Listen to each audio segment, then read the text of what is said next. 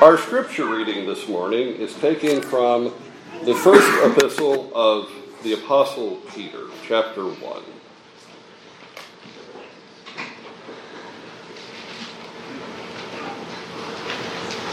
Peter, an apostle of Jesus Christ, to the pilgrims of the Dispersion in Pontus, Galatia, Cappadocia, Asia, and Bithynia, elect according to the foreknowledge of God the Father, in sanctification of the Spirit, for obedience and sprinkling of the blood of Jesus Christ. Grace to you and peace be multiplied. Blessed be the God and Father of our Lord Jesus Christ, who according to his abundant mercy has begotten us again to a living hope, through the resurrection of Jesus Christ from the dead, to an inheritance incorruptible and undefiled, and that does not fade away, reserved in heaven for you, who are kept by the power of God through faith for salvation, ready to be revealed in the last time. In this you greatly rejoice, though now for a little while, if need be, you have been grieved by various trials, that the genuineness of your faith, being much more precious than gold that perishes, though it is tested by fire, may be found to praise, honor, and glory at the revelation of Jesus Christ, whom, having not seen, you love, though now you do not see him, yet believing you rejoice with joy inexpressible and full of glory, receiving the end of your faith, the salvation of your souls. Of this salvation the prophets have inquired and searched carefully, who prophesied of the grace that would come to you, searching what or what manner of time the Spirit of Christ who was in them was indicating when he testified beforehand the sufferings of Christ and the glories that would follow. To them it was revealed that, not to themselves, but to us they were ministering the things which now have been reported to you through those who have preached the gospel to you by the Holy Spirit sent from heaven, things which angels desire to look into. Therefore gird up the loins of your mind, be sober, and rest your hope fully upon the grace that is to be brought to you at the revelation of Jesus Christ. As obedient children, not conforming yourselves to the former lusts as in your ignorance, but as he who called you is holy, you also be holy in all your conduct, because it is written, be holy, for I am holy. And if you call upon the Father, who without partiality judges according to each one's work, conduct yourselves throughout the time of your stay here in fear, knowing that you were not redeemed with corruptible things like silver or gold from your aimless conduct received by tradition from your fathers, but with the precious blood of Christ, as of a lamb without blemish and without spot. He indeed was foreordained before the foundation of the world, but was manifest in these last times for you, who through him believe in God, who raised him from the dead and gave him glory, so that your faith and hope are in God. Since you have purified your souls in obeying the truth through the Spirit, in sincere love of the brethren, love one another fervently with a pure heart, having been born again, not of corruptible seed, but incorruptible, through the word of God which lives and abides forever. Because all flesh is as grass, and all the glory of man as the flower of the grass. The grass withers, and its flower falls away, but the word of the Lord endures forever. Now this is the word which by the gospel was preached to you. This is the word of the Lord. Thanks be to God. In the 29th chapter of the book of Jeremiah, there is a passage there that is actually a letter. The judgment of God is falling upon the people of God. The prophets have, for centuries, been sent by God to the people who are rebelling against him in idolatry and in moral failure. And the threatenings that God has made are now coming to pass. Jeremiah has been told, don't even pray for this people because they've crossed the line of no return. My judgment is going to fall. And the beginning of that was that pagan people, those who worshipped idols and had nothing to do with God's people, had already begun their invasions and was beginning to carry people away captive to Babylon, where people would live as captives in a foreign land.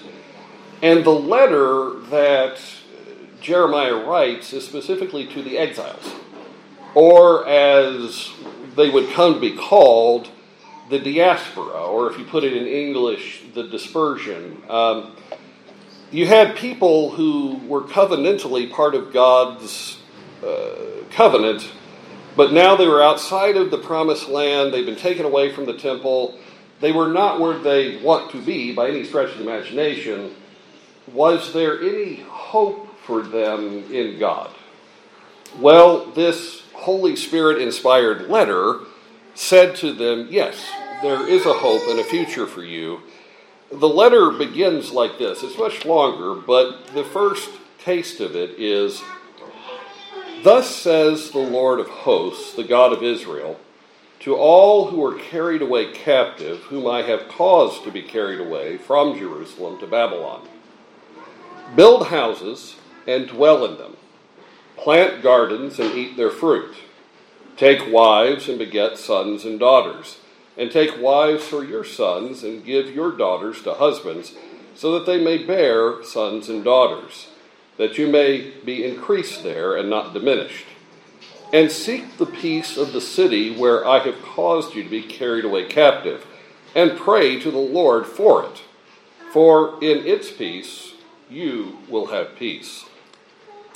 As I said, the letter is much longer, but the general teaching that God is giving through his prophet is, even though you are not where you would like to be, there is a hope, there is peace for you, and it is God's will for you to live in this awkward situation now. God has acted. He has caused you to be a dispersion. He has caused you to be scattered throughout the world, but God has not forgotten you. It is God's will that things are as they are now. And the community that you have been made to live in, by the hand of God, by providence, you are to seek the good of that community. You are to pray for that community. You are to dwell there as a citizen of that community. You are not to despise where you're at. You are to act like this is where I'm supposed to live, because you are. You live there as strangers. You are carried away as diaspora. You will never really be of the city or town you're in. But to the degree that you can pray for its peace, to the degree that you can seek its good, do that. And you are to put down roots. You will feel rootless. You are placed in a situation where it feels like you don't belong, and in a real sense you don't, but still put down roots, find husbands for your daughters, find wives for your sons, build families, build the community. It's not exactly what it should be, but put down roots, live like you're intending to do something significant, but also realize that there's something better awaiting. The letter goes on to say in verse 10 through 11, for thus says the Lord, after 70 years are completed at Babylon, I will visit you and perform my good word towards you, and cause you to return to this place. For I know the thoughts that I think towards you, says the Lord, thoughts of peace and not of evil, to give you a future and a hope. So, there's something better coming. You're not having your best life now, and everybody recognizes that. But because God is the God of hope, as you live in diaspora, as you live scattered through the nations, realize that the future is what you're looking towards. God has made a promise to his people. Much better things are going to come. The promised land will be God's people's. But you live where you're at now, putting down roots with a mind towards that future. Live in hope towards that future, but live now, live in the community you're in, put down your roots, build things that are significant, but live in hope. And don't listen to the prophets who tell you any different. The letter is long, but a lot of it is directed at false prophets who are saying to the diaspora, you are the people of God and you deserve better than what you're getting now, and God is going to bring you back really quickly. He's not going to leave you as a diaspora. God is going to bring you back to the promised land next year, maybe the year after. This is very brief.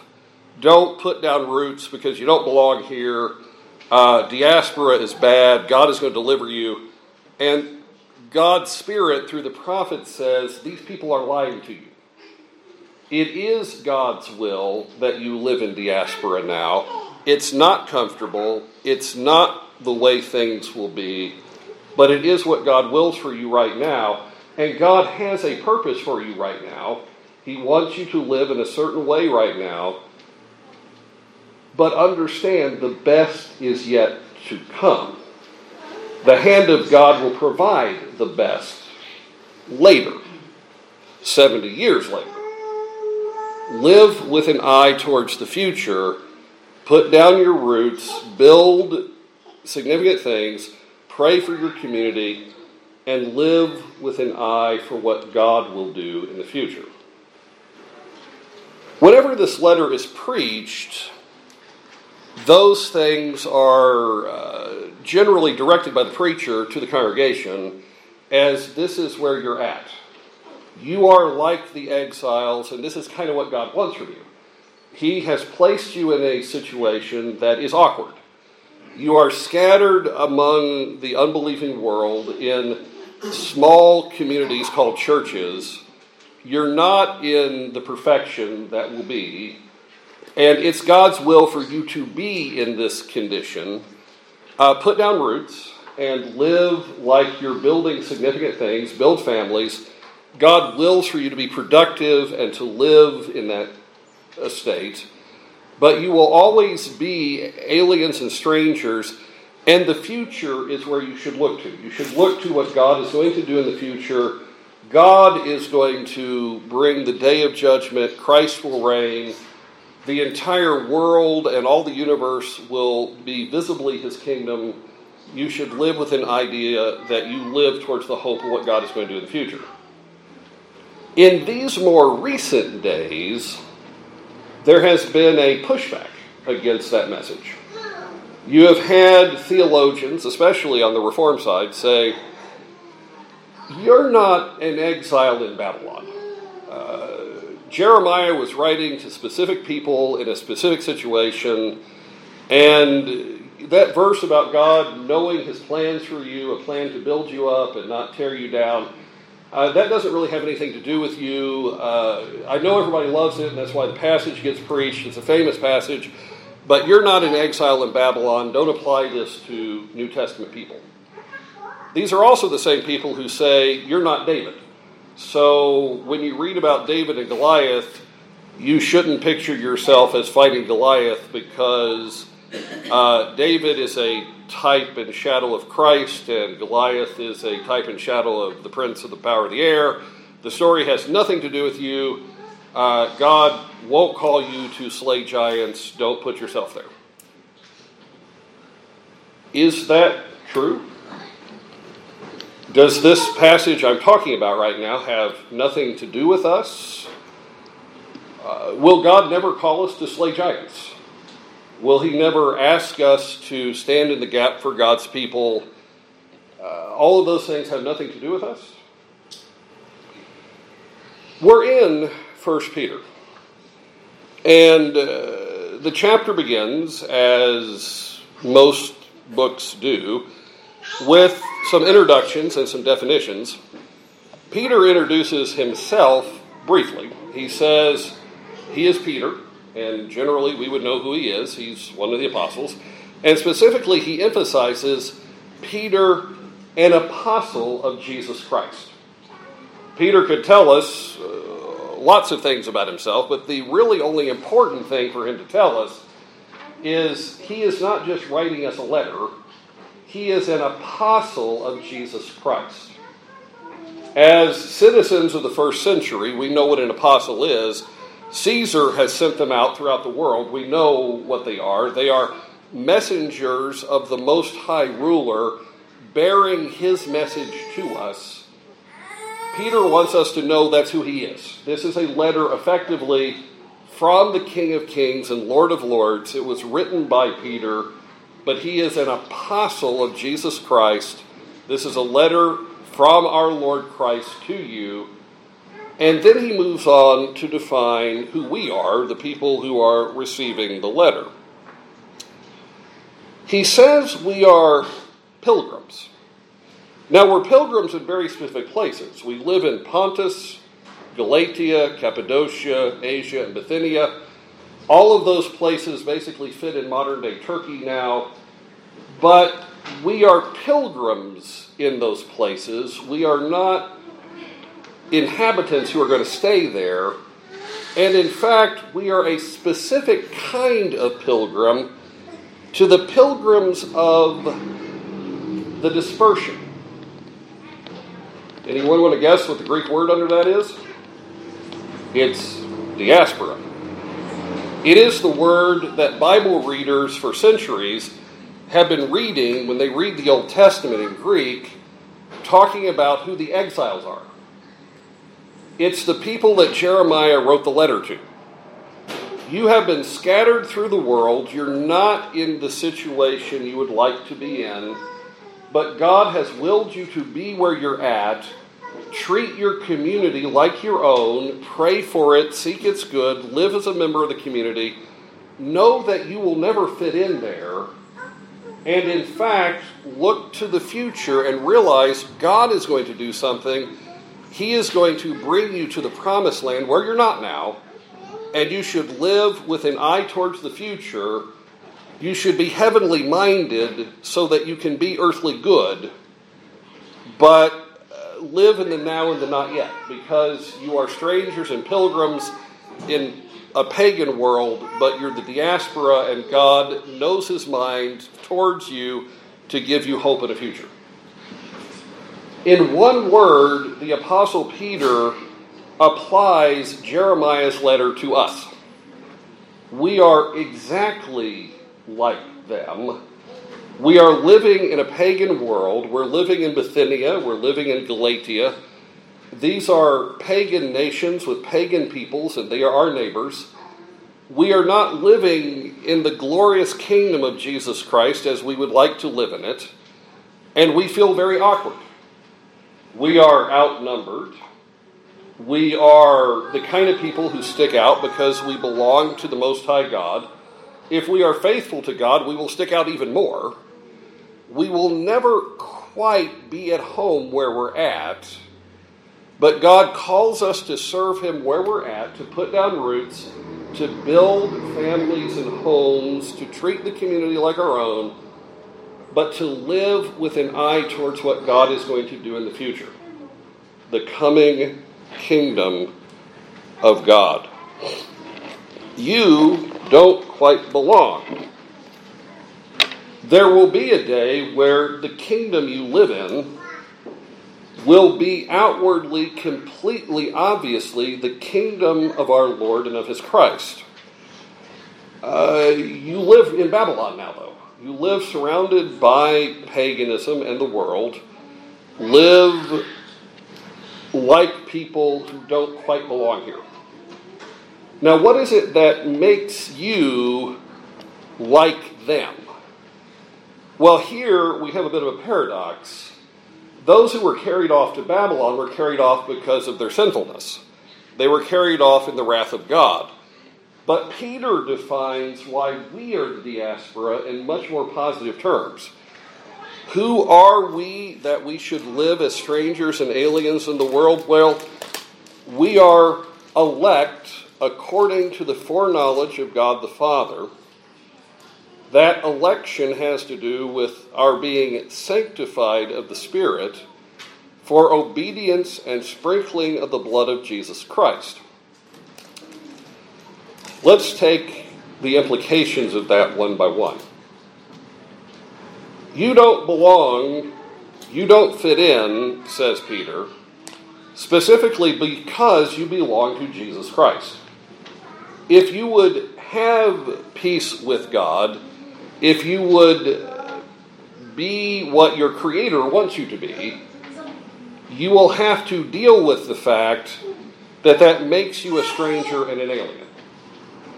But you have been chosen to be in Jesus Christ. Peter says you were elected. God chose you before the foundation of the world to be what you are. He chose you to be, quote, sanctified by the Spirit. This has been one of the major themes I've been preaching on for the last couple of weeks.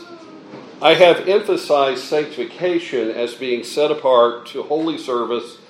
I have defined it as different from justification and being made alive again. And I have focused on it mostly on the far side of being converted. When God converts you, He brings you from death to life. After that happens, the sanctification process continues, and you grow in your holiness.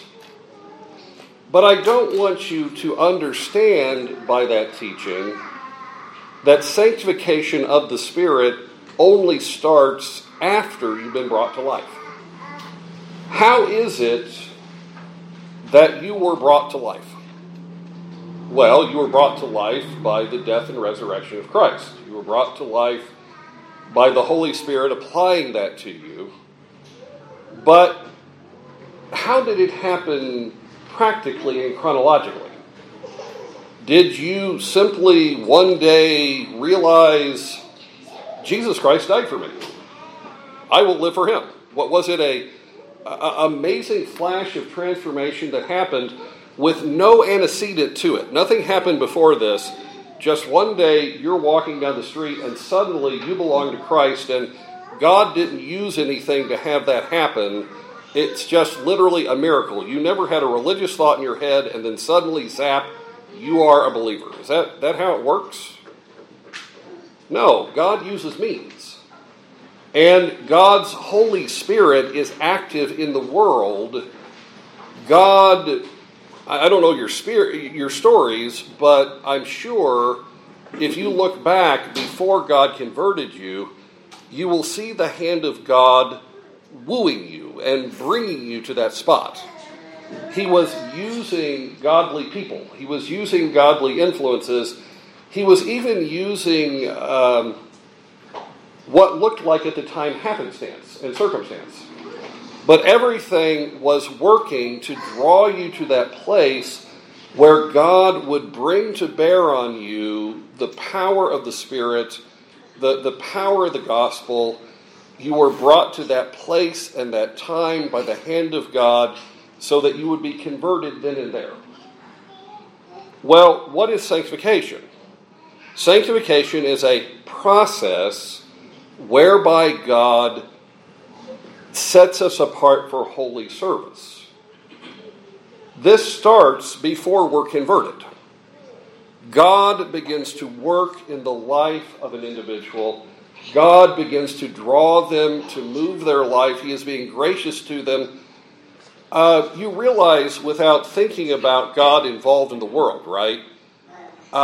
You would have to believe that the fact that you are a Christian, a saved person, was a total random event. You could have been hit by a bus a week before God converted you. It's just random and happenstance that you lived to that point, right? Not according to the Word. According to the Word, all things fall out according to God's will. You lived to the moment that God brought you to salvation because God gave you your next heartbeat. Because God, in His sovereignty, did not let you be hit by a bus. God watches over you from before you're created. God has a plan and a purpose for you. He draws you to Himself to the point where that happens. He sanctifies you by the Spirit. And when He sanctifies you, He sprinkles you with the blood of Jesus at a particular time. The blood of Christ is applied to you. You are brought to life, and you are brought into a life of obedience. And in a brief little sentence, the apostle sums up that entire process. This is who you are. You were chosen by God before the foundation of the world in, quote, His foreknowledge. Now, if you are an Arminian, you immediately jump on that word and chew on it like a rabid dog. It is the word in this passage that you love. Because you say, well, yeah, God chose me from before the foundation of the world, but it's because God foreknew I would choose Him. So in His foreknowledge, God, dependent upon what I was going to do, chose me. There are a couple problems with that. The first one is, it makes God dependent on time and chance. I was reading an Arminian writer about a month ago, and generally I like his writings, but it hit me like a ton of bricks as he was describing God. He was literally describing God as not really knowing what was happening. God would have to see what would take place, and it would take place in time which God was living through, just like us. And I realized that doesn't sound very godly. God is not subject to chance. God is not subject to time. But the bigger problem, and this is a textual one and not a philosophical one, the word foreknowledge here, to know, is used in Scripture not for the kind of knowledge that you would get from reading a book.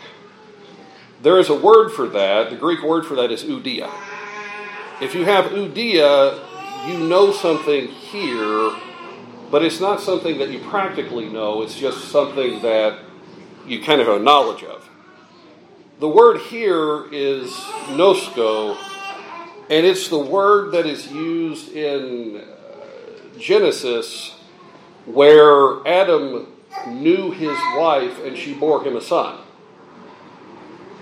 Did Adam oudeia Eve? Did he look at Eve and go, I know what her favorite color is, and I know that she enjoys the sunset, and she's got this cute little accent? Or was Adam knowing her in a very more intimate kind of way? Oudeia doesn't lead to children, but nosko does.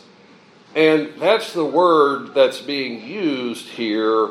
It's a word of intimacy. It's a word of experience. It's a word that says God knew us, really knew us, not just here, but had a emotional, if I can use that term, attachment to us, had a relationship with us before ever we were created. In the plan and purpose of God, God had already incorporated us into what He's doing, and we are chosen according to what God intimately was doing with creation. And so this is a wonderful definition of what it means to be in Christ. You are chosen by God because God has had a relationship with you from before you ever were, before the world ever was. He was going to draw you by the Spirit to the place He would sprinkle the blood of Jesus on you, and you have been designed for obedience to Him. This is remarkable good news, but it means that you can't be comfortable in the world as it is.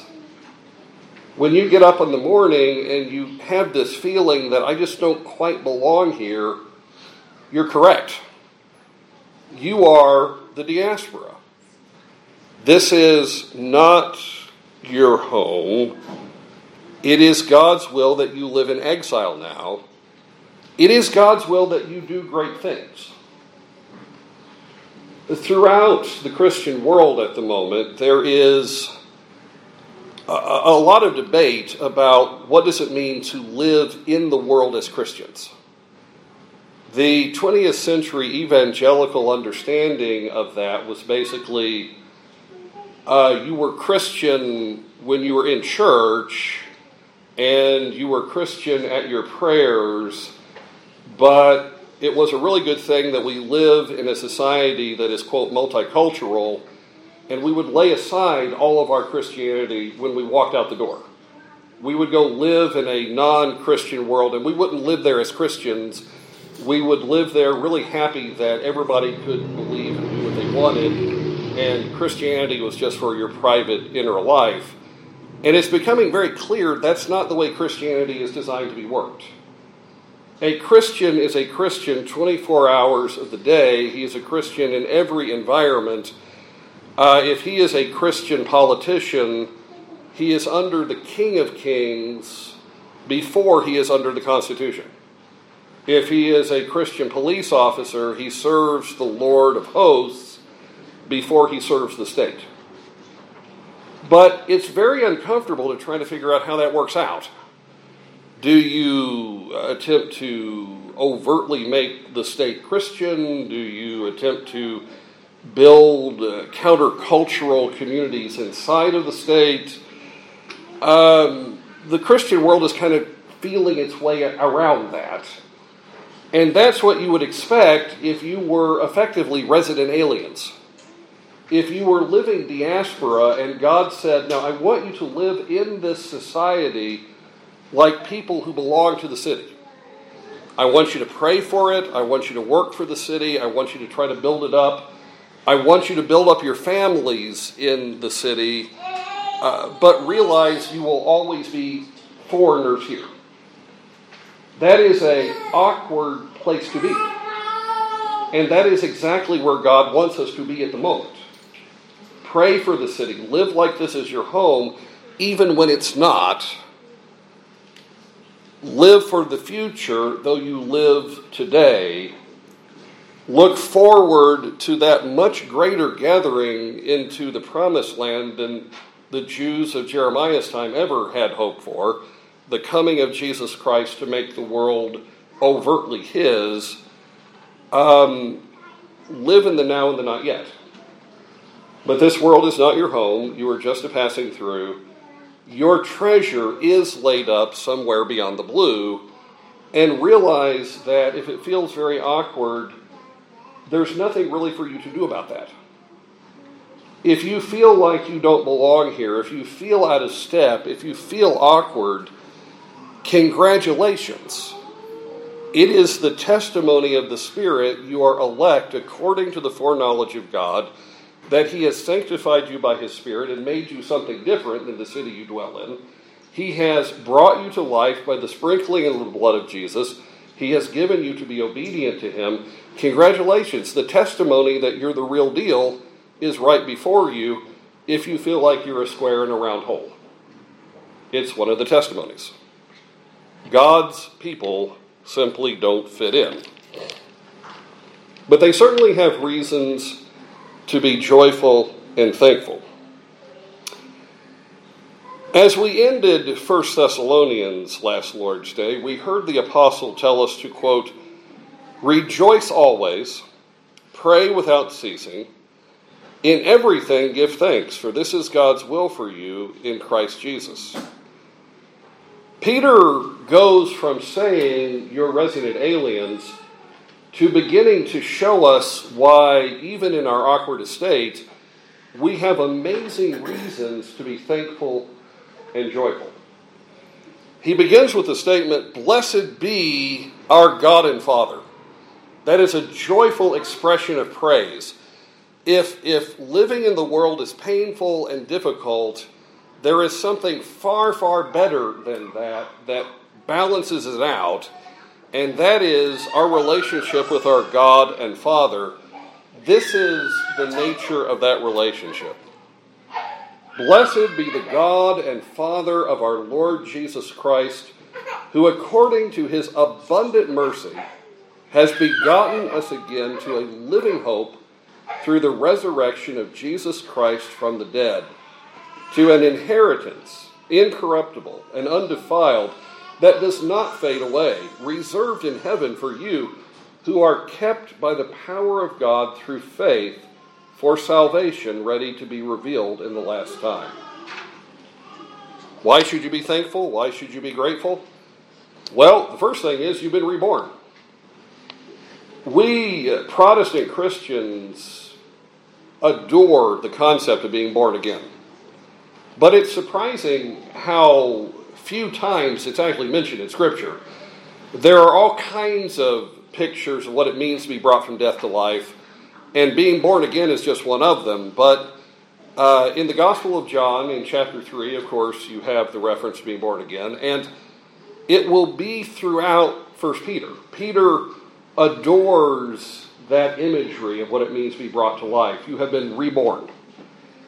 You are alive, and you are alive to, quote, a living hope. And Peter will define that living hope under three different words. He will call it an inheritance, he will call it a salvation, and he will call it a revelation. And all three of these things are the same thing. You have been brought to life, you are in the family of God, and as anyone who is a son in a family, having been born, you can look forward to something to come in the future. And that something is, quote, your inheritance.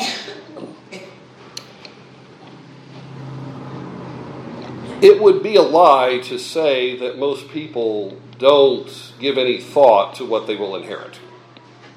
You would like to think that children don't think about that they honor their parents, they don't care what they're going to receive upon their death. But to be honest, all human beings really do tend to think about that. And as a pastor, I have watched whole families disintegrate over the issue of an inheritance, who gets what. Everybody gets really mad at each other. They end up fighting at the estate. It's nasty. Human inheritance can actually be a very ugly thing. But you have been born into a family, if you belong to Christ, where you have an inheritance coming, but the inheritance is, quote, incorruptible, it is undefiled, and it does not fade away. Everything in this world is not those things. Everything you can lay your hand upon, anything you can lay your sight upon, it is not incorruptible, it is passing away at this very moment. Every treasure you treasure, everything that is meaningful to you, it's rotting in whatever ways things rot. Your books are turning to dust. Your art pieces are fading away. Your houses are undergoing decay.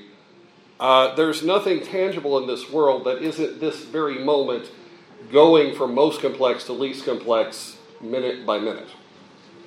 It's in this world, and this world is under the curse of God, and it's the place of sin.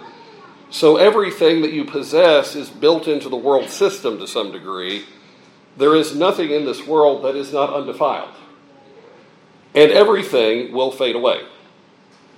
So anything you're looking for materialistically, realize the clock is ticking. It won't last.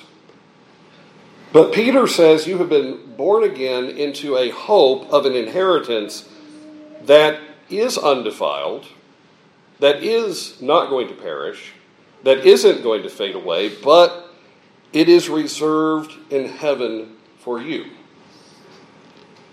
That brings us to the next description of our living hope, which is salvation.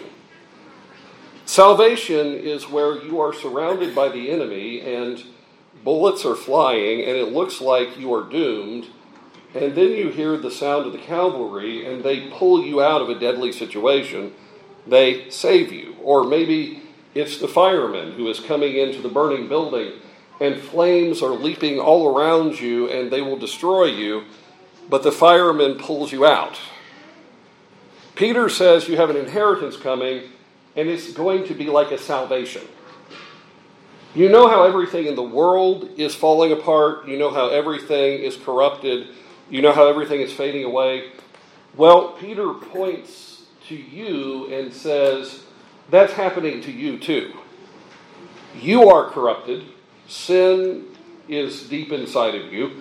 You are fading away. Any of y'all getting younger day by day? Anybody here wake up and you have a new pain? Peter points to us and he says, this living hope applies to you. God is going to save you out of this sinful and dying world. And that salvation is going to take place at a very specific moment. It's going to take place at, quote, the revelation of Jesus Christ. There is nothing in these first verses of Peter's letter that teach us to look primarily at the here and now at all. Now, our Lord has a place for that. If you go to the Sermon on the Mount, Christ will tell you, don't worry about tomorrow. Tomorrow will take care of itself. Each day has its own problems. But that does not negate what he is telling us here through his apostle, where we are to look forward to what is to come. Our entire life should be geared towards the glory, the wonder of Christ's second coming, and we should live in that hope. That's our home. That's our kingdom. We belong to a coming age. We don't belong to this age. And we will receive our living hope when Jesus Christ is seen. We prayed to God this morning that, among other things, that we would keep the law that says we will not make any graven images. We will not make any image of the divine. Lord, help us keep this law. There is a huge swath of humanity inside the Christian church that is angry at God because we don't have any images of God. All you have to do is go to a Jesus junk store, otherwise known as a Christian bookstore. The first thing you will see as you walk in the door is velvet Elvis Jesuses and candles with, quote, Jesus' image on it. And you might even see statues of, quote, Jesus. There's not a one of them that is an image of Christ, because God himself gave us no image of Jesus. Our Lord walked on earth for 33 years. No portrait of him was ever painted. No statue of him was ever made. There is some written description of what he looked like, but what the early church said he looked like has nothing to do with what you will see in those Jesus junk stores. According to the early church, our Lord was fairly nondescript and even a little hunched over and had a hunchback. I don't know if he did or not, but that's what they tell me he did, people who lived there. We don't depict him that way at all, but we don't have the ability to depict him at all. There is no way to make a picture of Jesus because nobody knows what he looked like. But we want to do it. There's something deep in our heart where we want to make an image of our divine Savior. It drives us. And we get mad at people who tell us you shouldn't do that. I mean, we get mad at them. Why would we get mad at them? Well, it's because there is a passion to make this image. There is something in the human psyche that wants to see the face of God. And if we can't see him, we're going to invent him. We're going to make a picture that will show us the Jesus that we want to see. But the problem with that is that's idolatry, and that's what we prayed to God that we wouldn't do. We prayed that we wouldn't make a graven image. In the future, in the day of the Lord, Christ will, quote, be revealed. There is a moment where we will actually see our Lord, and we will see him for who he is. We will see him without anything separating us from him. No sinful estate, no lack of knowledge, no cursed nature. We will actually have Jesus Christ revealed, and we will see him with our eyes. And in Scripture, this seeing of God is one of the great gifts of that moment. Listen to what the Apostle John says about what's going to happen. Behold, what manner of love the Father has bestowed on us, that we should be called children of God. Therefore the world does not know us, because it did not know him. Sound familiar? Sound like what Peter was talking about? Beloved, now we are the children of God, and it has not yet been revealed what we shall be, but we know that when he is revealed, we shall be like him, for we shall see him as he is.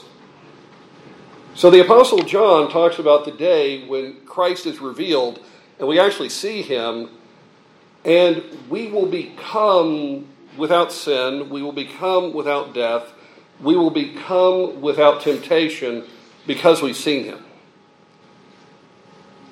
That ever happened to you looking at one of those velvet Jesus kind of things? You walk into a Catholic church and you see a statue of Jesus, and suddenly you're like God because you've seen him? It didn't happen. Because that's not Jesus. That's not God.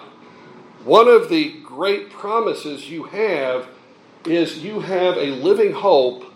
You are going to see Christ, and seeing him is going to be transformative. The longing of your heart to see God will be fulfilled. And everything of sin and death and destruction will be taken away. And Peter here in our chapter even highlights that. He says, you love Christ even though you haven't seen him. Peter emphasizes that. You have never seen Christ, but you're going to see him. There is going to be a revelation of Jesus Christ. It is part of your living hope. And when that happens, everything God has ever promised you is going to be given to you. Live in light of this incredible hope.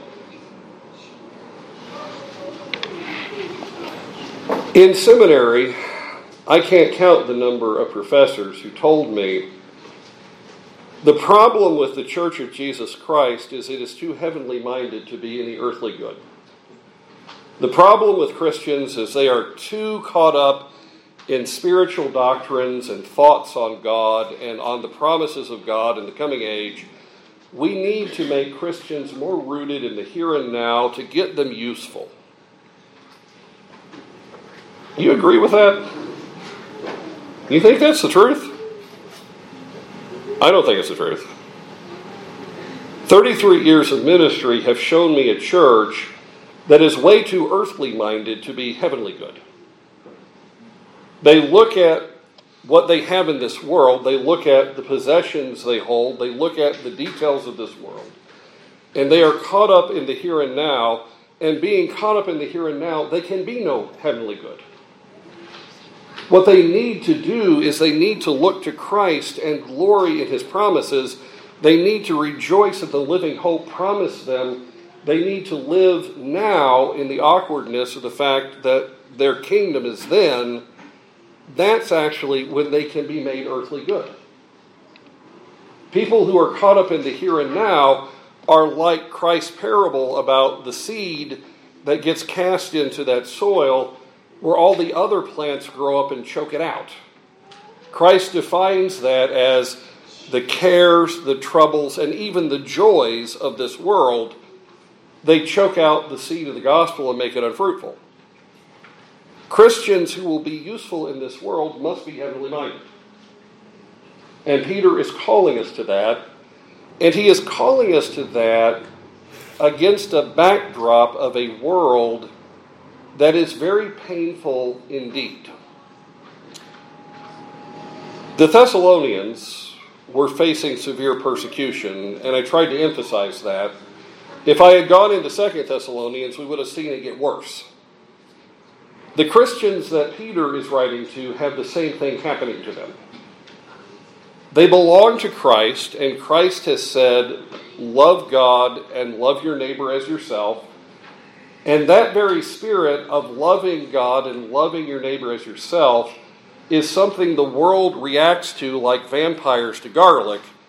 They hate it. They hate love. They desire to crush real love. Anywhere the gospel goes, the world responds to hate it and crush it. And these Christians are no exception. They are facing difficult times. Most likely, what Peter is writing about is persecution like the Thessalonians are having. But Peter writes in a bit more broad way, having talked about the fact that we have this living hope, and it comes from the fact Jesus Christ has been raised from the dead, and we are kept in it by faith. Look at the passage. The passage says, why can you hold on to this living hope and know it's your own and hold on to it all the way through life? What gives you the hope of this? Well, it's your faith.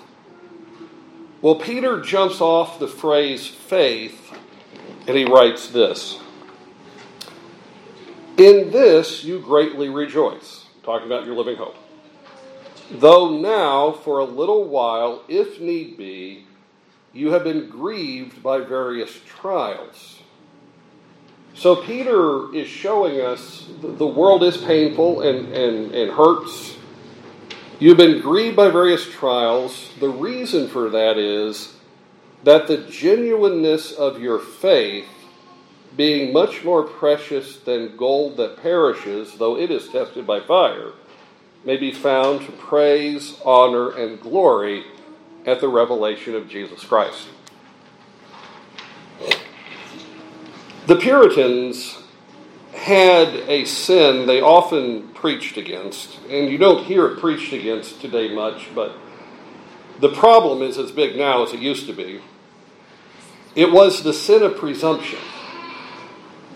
The Puritans said there were many people who occupied pews in churches who presumed they had been born again, that God had given them faith, that they were Christians, but it was mere presumption. They thought it was true, but it wasn't really true. Peter says, God has given you faith. Faith is keeping you in his promises, but how will you really know that you have faith? How will you know you're not sinning the sin of presumption?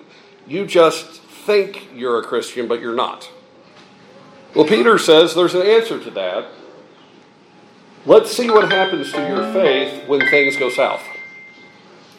Let's see what happens to your faith when the world hates you. Let's see what happens to your faith when you suffer problems you don't know how to get out of. Let's see what happens to your faith when that loved one dies. Let's see what happens to your faith when that medical condition that won't go away gets worse. Is it still there? Or is it not? Peter takes us to the firing kiln where gold is placed. Gold is put into fire to melt it, to refine it, to show that it's truly gold. Peter says God is doing that with your faith.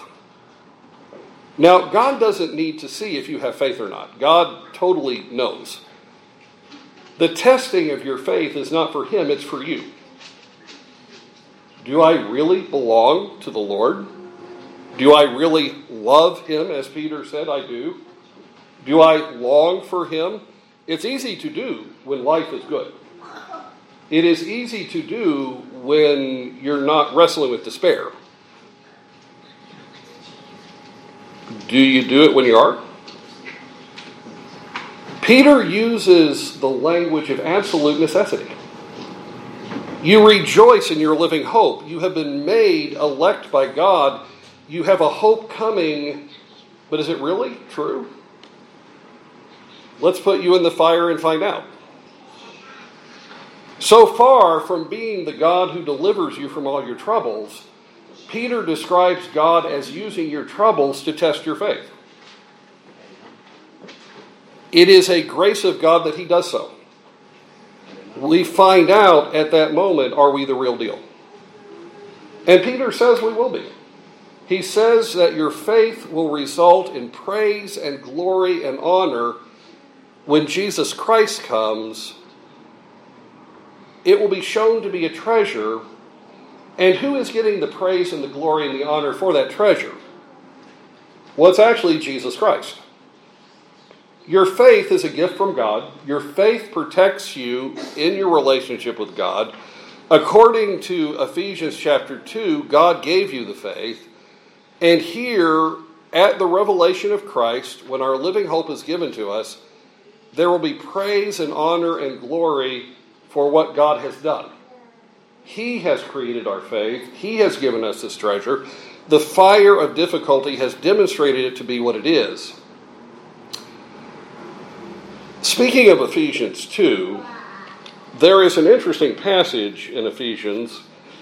It's in the middle of chapter 2. It's verse 5 through 7. I used to read Ephesians 1 through 10, and believe that this section was about a future hope. But it's not actually. It's about what's happening right now. We read, even when we were dead in trespasses, God made us alive together with Christ. It is by grace you have been saved. And he raised us up together and made us sit together in the heavenly places in Christ Jesus, that in the age to come he might show the exceeding riches of his grace in his kindness towards us in Christ Jesus. Now, the future ages is future, but the sitting at his table is right now. He has lifted us up. We're sitting at his table, and we're told that God has seated us at his table because he wants to show us off. He wants to show the entirety of creation, which is probably much, much broader than we ever experience. He wants to show creation his grace and his mercy and his love. And so he points to us and he says, look what I have done with these people. Here in 1 Peter, we are told the fire of persecution, the fire of suffering, the fire of problems, the fire of heartache, it will not destroy the faith that God has created if it's real. That will last, that will be purified, and it will be shown to be the treasure God has made, and he will be praised, he will be glorified for what he has done in us by giving us faith. This living hope, which our troubles and difficulties show we belong to, far, far outweighs being a stranger and an alien in this world.